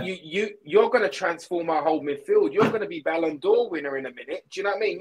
You're Zidane and Dembele. You think he needs the Dembele replacement? Yeah. I'm like, absolutely. My gosh, right? But until they're in the shirt, it's always a risk. Now, I know that Chelsea are money bags, but you talk about 100 million spent on 2 players. They spent 100 million pound on one, and he's on loan at Inter right now, bruv. Yeah. And who have they bought? They've just spent 88 million on that. I can't say his name. I can't remember. Modric. Yeah. Modric. They've just spent. They're spending money like crazy. How much did they pay for the loan fee for Yao Felix? I mean, you know, like, so you can't just say because we spent some big money. The first time we spent big money, oh, look, it hasn't worked, so we're not going to spend no money no more. You can't do that. That's not how football runs. This is not Trotters independent traders. Do you know what I mean? This is not one buy one get two free. It's not that type. You go out, find your number one target, then pay the money, do the best deal that you can do, of course. But pay the money. If it comes down to something like a release clause, pay the money. If he's your number one target, pay the money. Now, let's talk about, you just said there, the rubber stamp, the final thing that should come from the manager. Do we really think that Conte wanted Trossard? Let's just no. Look, however good he's played this season, however many goals he's scored against Liverpool, or assists or whatever, do we honestly think that Trossard was Conte went into the Paratici's office and said, you know what, who I want Trossard. There's no way that he said that. There's no way that he said that. What happened was that they said, look, we can get Trossard on the cheap. His deal's running down. His contract's running down. Yeah. You can have him as an option, Conte. He's just an option. You know, if you want him there, a bench player, he's an option. Like, come on. Like we've gone numb as Tottenham fans because it's happened so many times that this is what our norm is, and this is where things have to. This is why I see the frustration and the anger from every single Tottenham fan out there. I see it because for the last 22 years, it's been the same story. It's been the same story. We were supposed to sign Ronaldinho. We were supposed to sign, Hazard. On the last day of the last minute, we was £1 short. Grealish, great transfer example. Do you know what I mean? Like, at the time, we could have spent 20 mil on him, but we wanted to give him, 5 mil and Josh Onoma. I mean, come on, man. Like, come on. If this is what you want, go and get it. Sell the players that you got to sell. If you've got to take a hit on them, okay, cool. But we're the 9th richest club. We can afford to take a hit on some of these players. So, stop telling us the same old. If things have to twist, things have to change. We've got to turn, we can turn it around. Of course we can. We've got to make the decisions and be ruthless. We've got a number of players that are on loan. Let's not forget that. They'll be coming back in the summer. And they've got tough decisions to make, but it's what they're there to do. And they need to, not be so kind of, drawn out in some of these decisions because it is costing us. It is absolutely costing us. And we need to move on. We need to replenish the squad.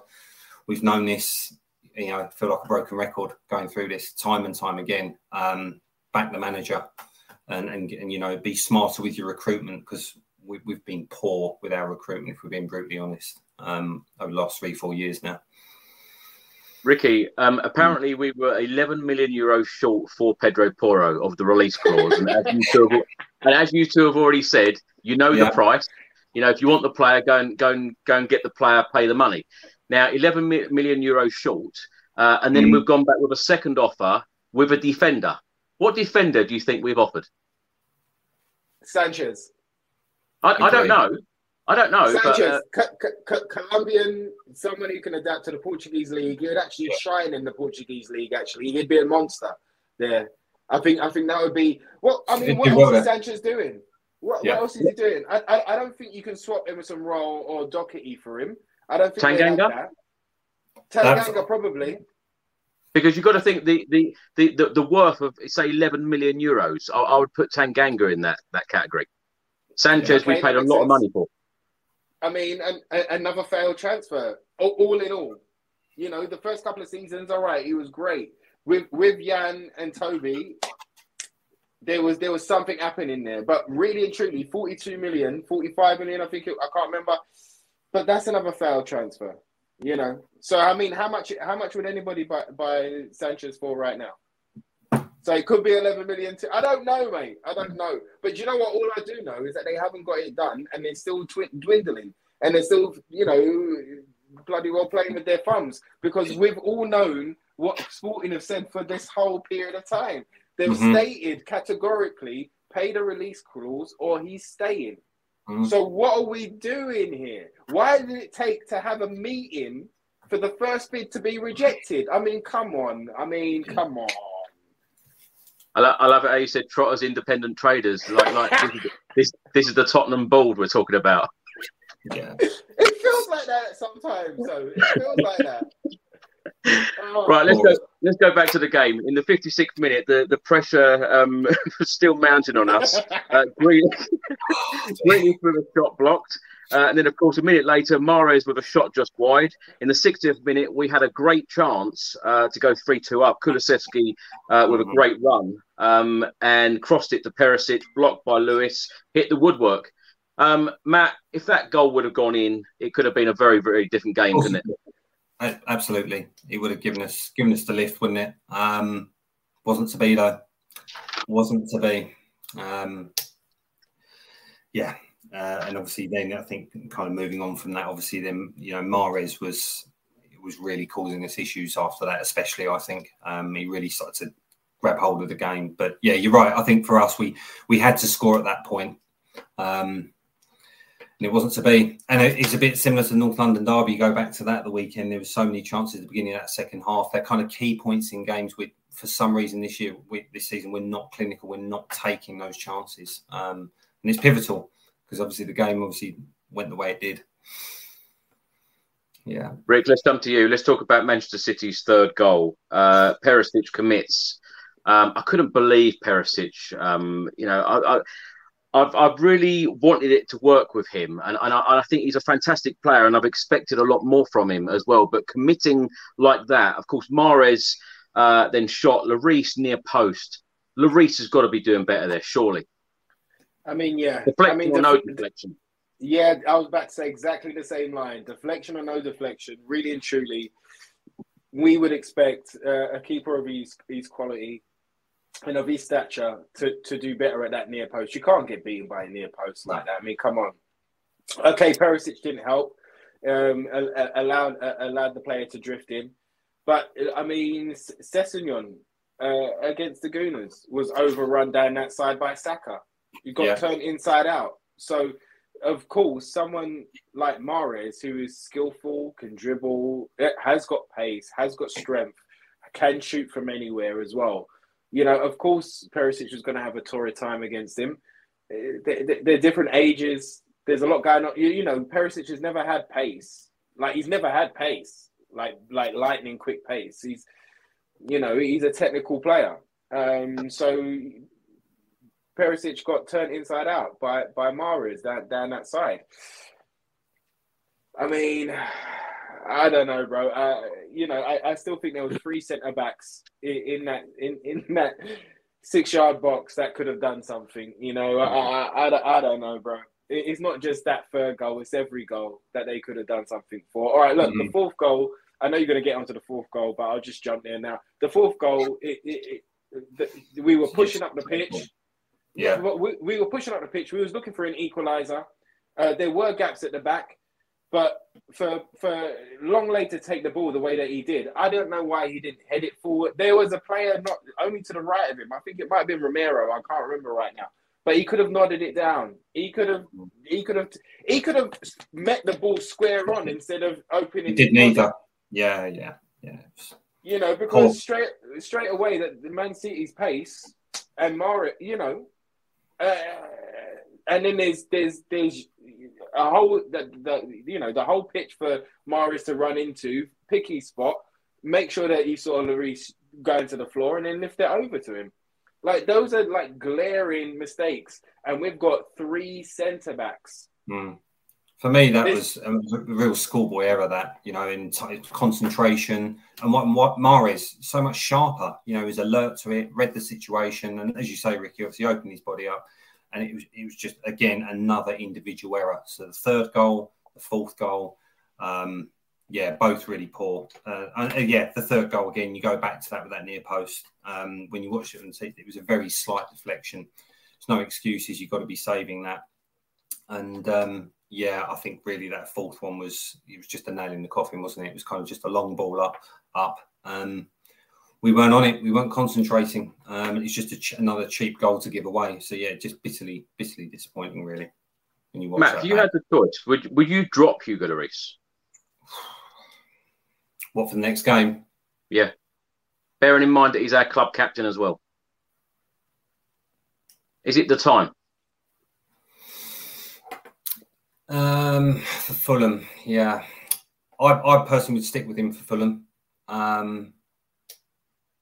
Yeah, I would stick with him, for Fulham, I think, as captain, and see how he reacts to that. I think, as we said earlier in the show, possibly if we gone a year too long with him as our main number one, should we have been kind of succession planning sooner? I would stick with him for Fulham, but I would certainly sit him out for the Preston game and bring Forster in. Would you drop him, Rick? Yeah. It's. Do you know what? It's so tough for me to answer that question, and it's because of the emotion. It's because of the emotion that I have for him. Do you know what I mean? He's been there for so long. He's been with us through thick and thin. He's clawed us out of games. He's kept us in games. His performances have ended up helping us win some games. But this season, I said it on the last show, the only word that I can think of, and I don't want to say it, but the only word that I can think of is that he's been a liability. Now, if you drop your club captain, that's a massive statement, and that's going to create massive waves within that squad.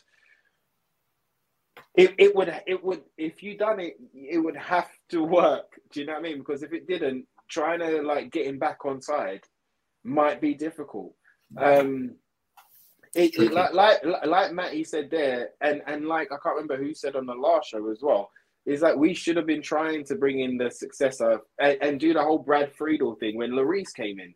Like Brad Friedel played every single Premier League game. You phased him slowly, yeah. And you bring him through. So if there was another person that was actually going to come in to try and get those number one gloves, well, then we could have brought that person through. But right now we're jumping in deep end.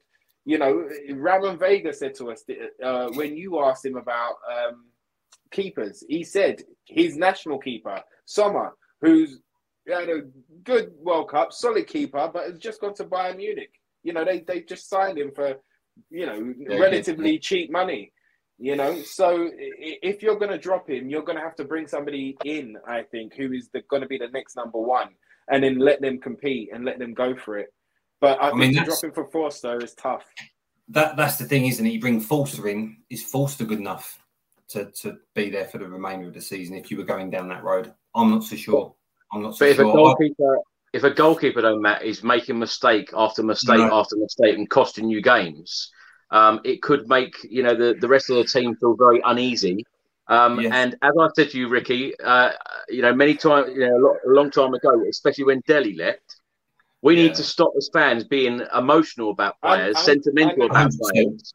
We need to be ruthless. Yeah, I know. And Jose Mourinho was like that. He was very ruthless, the manager.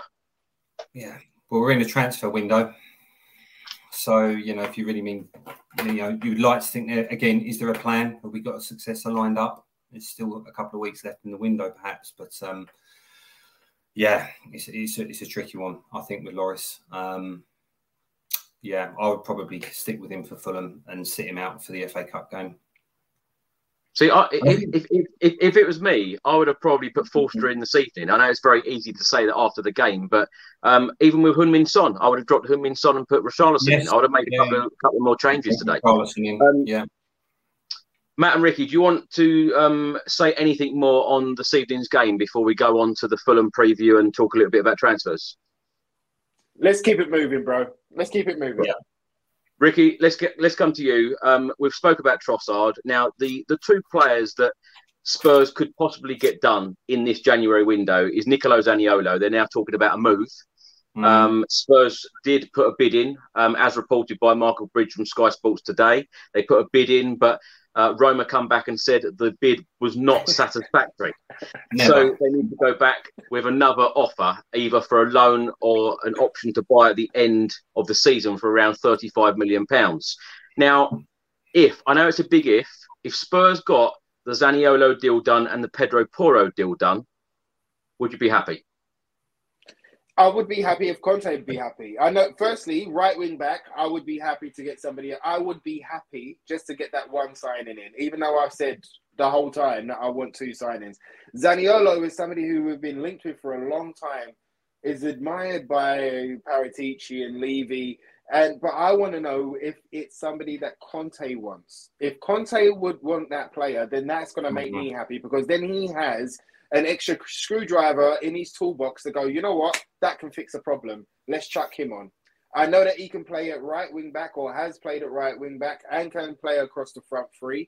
So there's versatility there.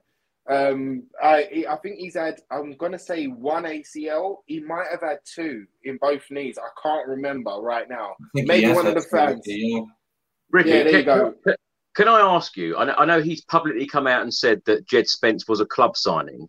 Do you think any of the other signings during Antonio Conte's signing time at Spurs, do you think any of the other signings have been club signings, or do you think they're all his? Yeah, no, I think it's a bit of a mixed bag. I think his signings were Bentancur and Kulusevski. Perisic was his signing. Definitely. And then I think Basuma was almost like an opportunity. He played great against us, and he was one of the best midfielders in the Premier League last season before we picked him up. So there's a possibility that he would have been like, yeah, I like him. But it almost sniffs to me a bit like this Trossard deal. There's an opportunity there. He plays midfield. We need a midfielder. 25 million, we can get him. What do you reckon, Conte? All right, cool. We'll have him as an option. I don't know. Yeah, but that's what it smells like to me. I think Richarlison, it seems like a Conte player in the sense that forward who is a menace, who likes chaos, he's a bit of a Lamella. Do you know what I mean? Yeah. Come on to create chaos. Come on to snarl at people, to wind people up, you know. To get in their face. Absolutely. Yeah, get in their face. So to me, Richarlison seems like a Conte player, but that's what I'm saying. It's a bit of a mixed bag. That's what it looks like to me. Do you want to add anything to that, Matt? Yeah, I would agree. I think Richarlison was a certainly Conte signing. I actually think Basuma probably was as well. I think because he realised we were light in midfield in that area. Longley, obviously that's just been a bridging kind of arrangement, isn't it? Because we didn't get Bastoni, so I don't think that was necessarily what Conte wanted. But as Ricky said, definitely a mixed bag. I think with the incomings in the summer, I think we were left short. We didn't bring in attacking players. We didn't bring in the defensive reinforcements. And then you fast forward now to this window. I think you've got to bring Porro in if that's who Conte wants, as we've said. Zaniolo, I mean, we were linked with him in the summer, weren't we? Obviously, he hasn't got that Premier League experience similar to Porro, but I think what probably caused me slight concern with him is his injury record. But listen, we need that creative attacking midfielder, certainly. I think in terms of any deal, my preference would be to have a loan with an option, not an obligation to buy. Given his injury record. So I think if they could strike a deal to bring him in, given obviously Lucas doesn't look like he's coming back anytime soon, it brings in hopefully a bit more quality, but bring him in with a loan with an option and see how that works. And then you can make a call in the summer as to whether you want to trigger that option or not. But yeah, it doesn't surprise me that's struggling along as well at the moment, that deal. But they're going to have to get some business done, as we say. Yeah. If they did get those 2 deals done, though, Matt, Zaniolo and Porro, would you feel excited again? I wouldn't feel excited. No, I think it's definitely not excited. I think it's a minimum requirement to be blunt. Really, they need to bring 2 in. It's a minimum requirement, Chris. And I think, to be brutally honest, we probably need a couple more. Ideally, another centre back would come in this window as well, because the issues are in defence. We are shipping goals. We are really shipping goals, so we need to firm that up. Porro, Zaniolo, and another centre back, and I think then I'd feel better. Well, let's talk about our next Premier League game. Of course, it is away at Fulham on Monday evening. We are 5th in the Premier League. We've got 33 points from 20 matches. Fulham are right behind us, 31 points from 20 matches. Ricky, let's come to you on this. Now, since the World Cup break, Fulham have beaten Crystal Palace 3-0. They've beat Southampton 2-1. They beat Leicester 1-0. They beat Chelsea 2-1. Their last outing was a 1-0 defeat away at Newcastle United. So out of their last 5 games since the World Cup break, 4 wins and 1 defeat. How do you see this game going? It's going to be a tough game again. They're invigorated. I saw the game against Newcastle, and they were a bit unlucky to lose that game.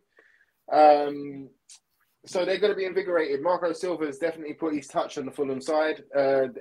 He's had them in the Championship, isn't he? So he's had a year with them to work with them, and then they've just kind of, just crept up the table ever since they've been back in the Premier League. It's going to be another very tough game. Mitrovic, a proper number 9, a guy that, again, can score from anywhere. They're talisman. And then they've got a lot of strength and youth and pace, which we've seen it's tough for us to deal with pace. The Guna game, all of the games.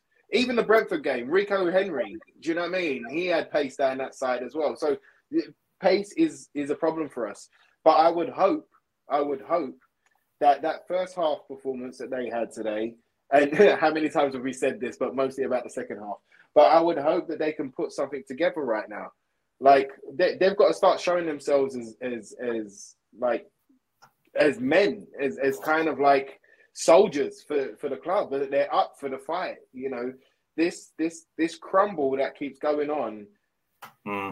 It's almost like feel sorry for me. Do you know what I mean? Type of energy. And today they didn't start like that. Obviously crumbled in the second, but today they didn't start like that. They were saying about them, and I did feel that they wanted to kind of fight. So obviously it didn't last, but they need to put it together, and they need to be inspired by some signings coming in. Because we've got a set 11 right now, and there's certain players on that bench that know they're not going to get on. There's certain players that we know that we need. There's not too many game changers. So it's time. It's time for Richarlison to score his first goals in the Premier League for us. It's time for Bentancur to come back and kind of show again how much class that guy is. Get some more minutes under his belt. It's time for this team to kind of show up and show us what they're about, and show that they do have a bit of pride about the badge on their shirt, and about the players that they are, about the profession that they're in. Shows that you've got some pride for this game and for this team, and go and get those 3 points, because it's not like we shouldn't be getting those 3 points. It's just that we allow teams to play the way that they want to play, and then suddenly we're overrun. Kick ourselves in the foot, and then we're 2 goals down. Rick, a couple of weeks ago, Antonio Conte said, if you doubt the likes of Heung-min Son, then we're in trouble. Is it time to drop him? I wouldn't say drop, but I mean, you could definitely rotate. Rotate him, rest him. That's what Richarlison's there for. The fact that it's a bit like Højbjerg to me. When you're being Højbjerg sentimental again. I am, but that's why you bring me on. So, you know what I mean? We can bring on Costa if you want, and he'll just be straight down the bloody well line. But, when we benched him last time and he came off the bench and he scored, I think it was the Leicester game, that invigorated him. So maybe the fact that we've got Richarlison back, maybe give him the start, rest up Sonny. Kulu's playing, he looks like he's almost back to his best. I could see him today parading and being devastating down that right hand side. So give Richarlison a go, put Sonny on the bench, and then maybe you can have a game changer to bring off the bench, come the 60th minute. I think that's it. I think that will fire Son up personally if he's benched. Definitely. I'm with you. I would start with Richarlison in that game, definitely. Matt, what have you made of Fulham this season? They've had a good campaign so far. I've been, surprised. Marco Silva, as we were saying, he's done a more than a respectable job. And they're now pushing, aren't they, up in that upper level of the table now. So, I think they were unfortunate actually in the last game. I think it was 1-0. They lost to Newcastle. Yeah. And they're no pushovers. Now I think they're having a good season. I think it's gonna be a tough game down at Craven Cottage on Monday. But Mitrovic is always a handful. But listen, we've got some players coming back now. I think we've seen slightly importance of having Benson Cure in there now. Kulusevski, Richarlison, I think should start. It's just I think we've just got to find a way to try and stop leaking the goals, keep it tight, and we need a reaction. The fans deserve a reaction. We need to be winning that game. We really do. We need to start picking points up. I've got 4 very quick questions for the both of you, and these are the final 4 questions of the show. How many players do you think we're going to sign in the January transfer window? Matt, let's start with you. 2. Rick? 2. I'm going to go with 1. The next one, will Conte be our manager at the start of next season? Go on, Ricky. No, come on. Start next season. The start of next season. Go on, Matty. Sadly, I don't think he is going to be, and it's going to upset me when and if that happens. I don't think he'll be there start of next season. Already. What do you reckon, Rick? You agree with us, don't you? Can I just say my video cut out on this question or something? Look, the thing is that I want him to be there. I want to go on this. I want to go on this trip with this world-class manager. I want him to have the tools that he needs to play the football that he wants to show us, and I want to see that winning brand of football. But from all of the signs that I'm getting right now, I would have to say no. But my positivity says that there is going to be a bit of a turnaround come the last week of this transfer window. There is going to be an upturn in results. I think Conte is going to be inspired, and let's hope, by the signings that we bring in and give him a bit of confidence that we are going in the right direction. Otherwise, it's the same old, and there will be if you think that the fan base is toxic right now, if you think that people are angry and frustrated right now, if they don't back him, if they don't go and do it and don't try and turn this situation around, I think there's a world of pain coming for Tottenham Hotspur Football Club and those that are in charge. Score prediction for the Fulham game. I'm going to go 2-1 Spurs. 2-0 Spurs. 2-0. I'm going to go 3-1 Spurs. Oh, nice. Wow, we've all gone for a win. Yeah. And Rick, your favourite question. Where do you think Spurs will finish at the end of the season? Jesus Christ. Oh, shit, no. Your faces when I ask these questions. I tell you, the people on audio, they're looking worried.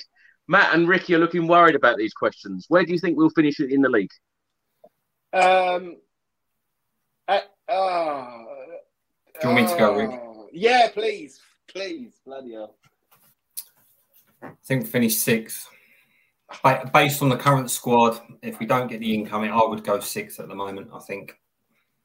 Europa League. Yeah. We might win the Champions League, eh? Hey! I'll tell you one thing. I do not want to be going back to Pacos de Ferreira. No. I'm gonna say. I can't do it. I'm gonna say 4th. I'm just gonna say 4th because I can't do it. I can't do it. I just can't do it, Chris. I can't do it. But do you know what? Can I ask you? I know that was the last question, but let me ask you, Chris. You asked us there what would make us happy, with this transfer window, and what would give us hope. You go every single game, bro. You see the players, and it's not the camera angles that you see. You see everything that's going on the whole way from top to bottom. What would make you happy, bruv? What needs to change for you, somebody who goes week in, week out, home and away? What would it need, from your point of view, to change this situation?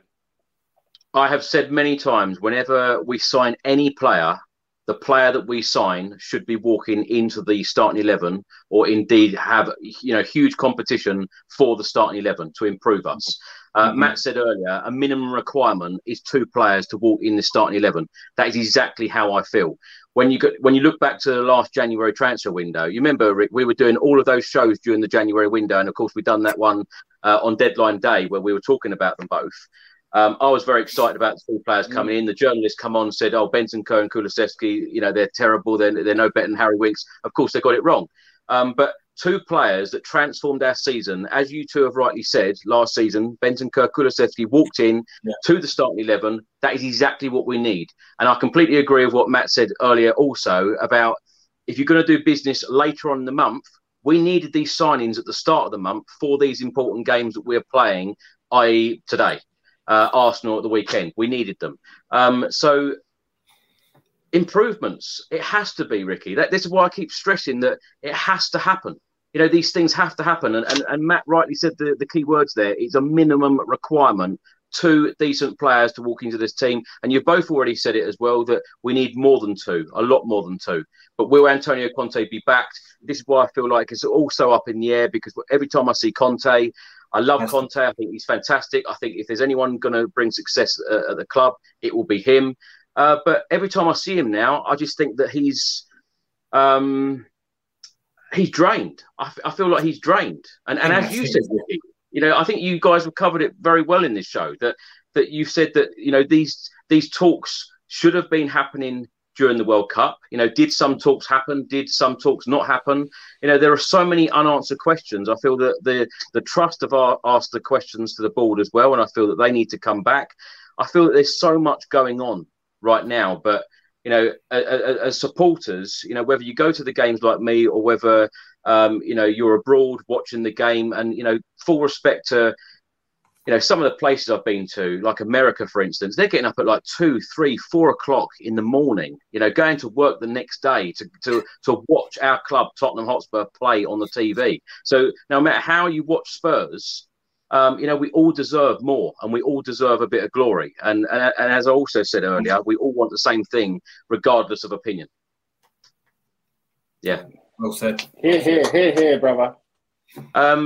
I feel that this has been quite a negative show, and I feel that I've been, a bit irate today to what I normally would. I normally, ask the guests all of the questions without having so much opinion, but I just feel very strongly about things at the moment. I just feel that we need to go in the right direction, and I feel like we've been here so many times before.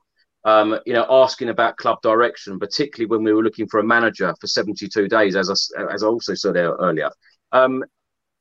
Matt, thanks so much for coming on this evening. I hope you've enjoyed it, even though we've lost, and even though we've probably spoke negative about everything. But yeah, thanks so much for coming on. Oh, thanks for having me. It's been good. Thank you, Ricky. guys. I know you're such a positive guy. You're probably the most positive person we have on this channel. Do you want to say the last words for this show and give us some sort of positivity of going into the Fulham game? All you Tottenham fans out there, we've done it before. We've been here before. We've been in the darkest moments. We've been lower than this in the league and at the club. But we always rise. We always rise, and we will rise again, all right? And it might not be today. It might be tomorrow, okay? It only takes one thing to change this whole system, this whole energy, this whole barrier that we find ourselves in. It only takes one thing. And if that one thing can change, then we could be risen again. Do you know what I mean? We can say goodbye to Titanic FC, and we can be on the up again and be Phoenix FC, So don't stress. Don't worry. They have to get it right. They have to change. Things have to, they have to have enough of the way that things are. So let's believe, let's hope together, and let's stay united that we want these things to change. And we want these things to go in a new direction. Let's go and back that manager. Let's go and back that team. Let's do what you always do. The fans that go to the games, man, you always sing up and you always back the team. So regardless of what is happening, go and back that team. And hopefully that team backs you back, and we'll have 3 points on the table. Come on. Well, Matt and Ricky, thanks so much for joining me this evening, and thanks so much for watching, everybody, and for listening as well. If you don't subscribe to the channel as yet, please do hit that subscribe button. And if you are listening to this on an audio platform, please do hit that follow button and leave a review if you can. And we'll see you on the next one. Hopefully Spurs can get back to winning ways on Monday evening against Fulham. Until then, come on, you Spurs. Come on. Come on.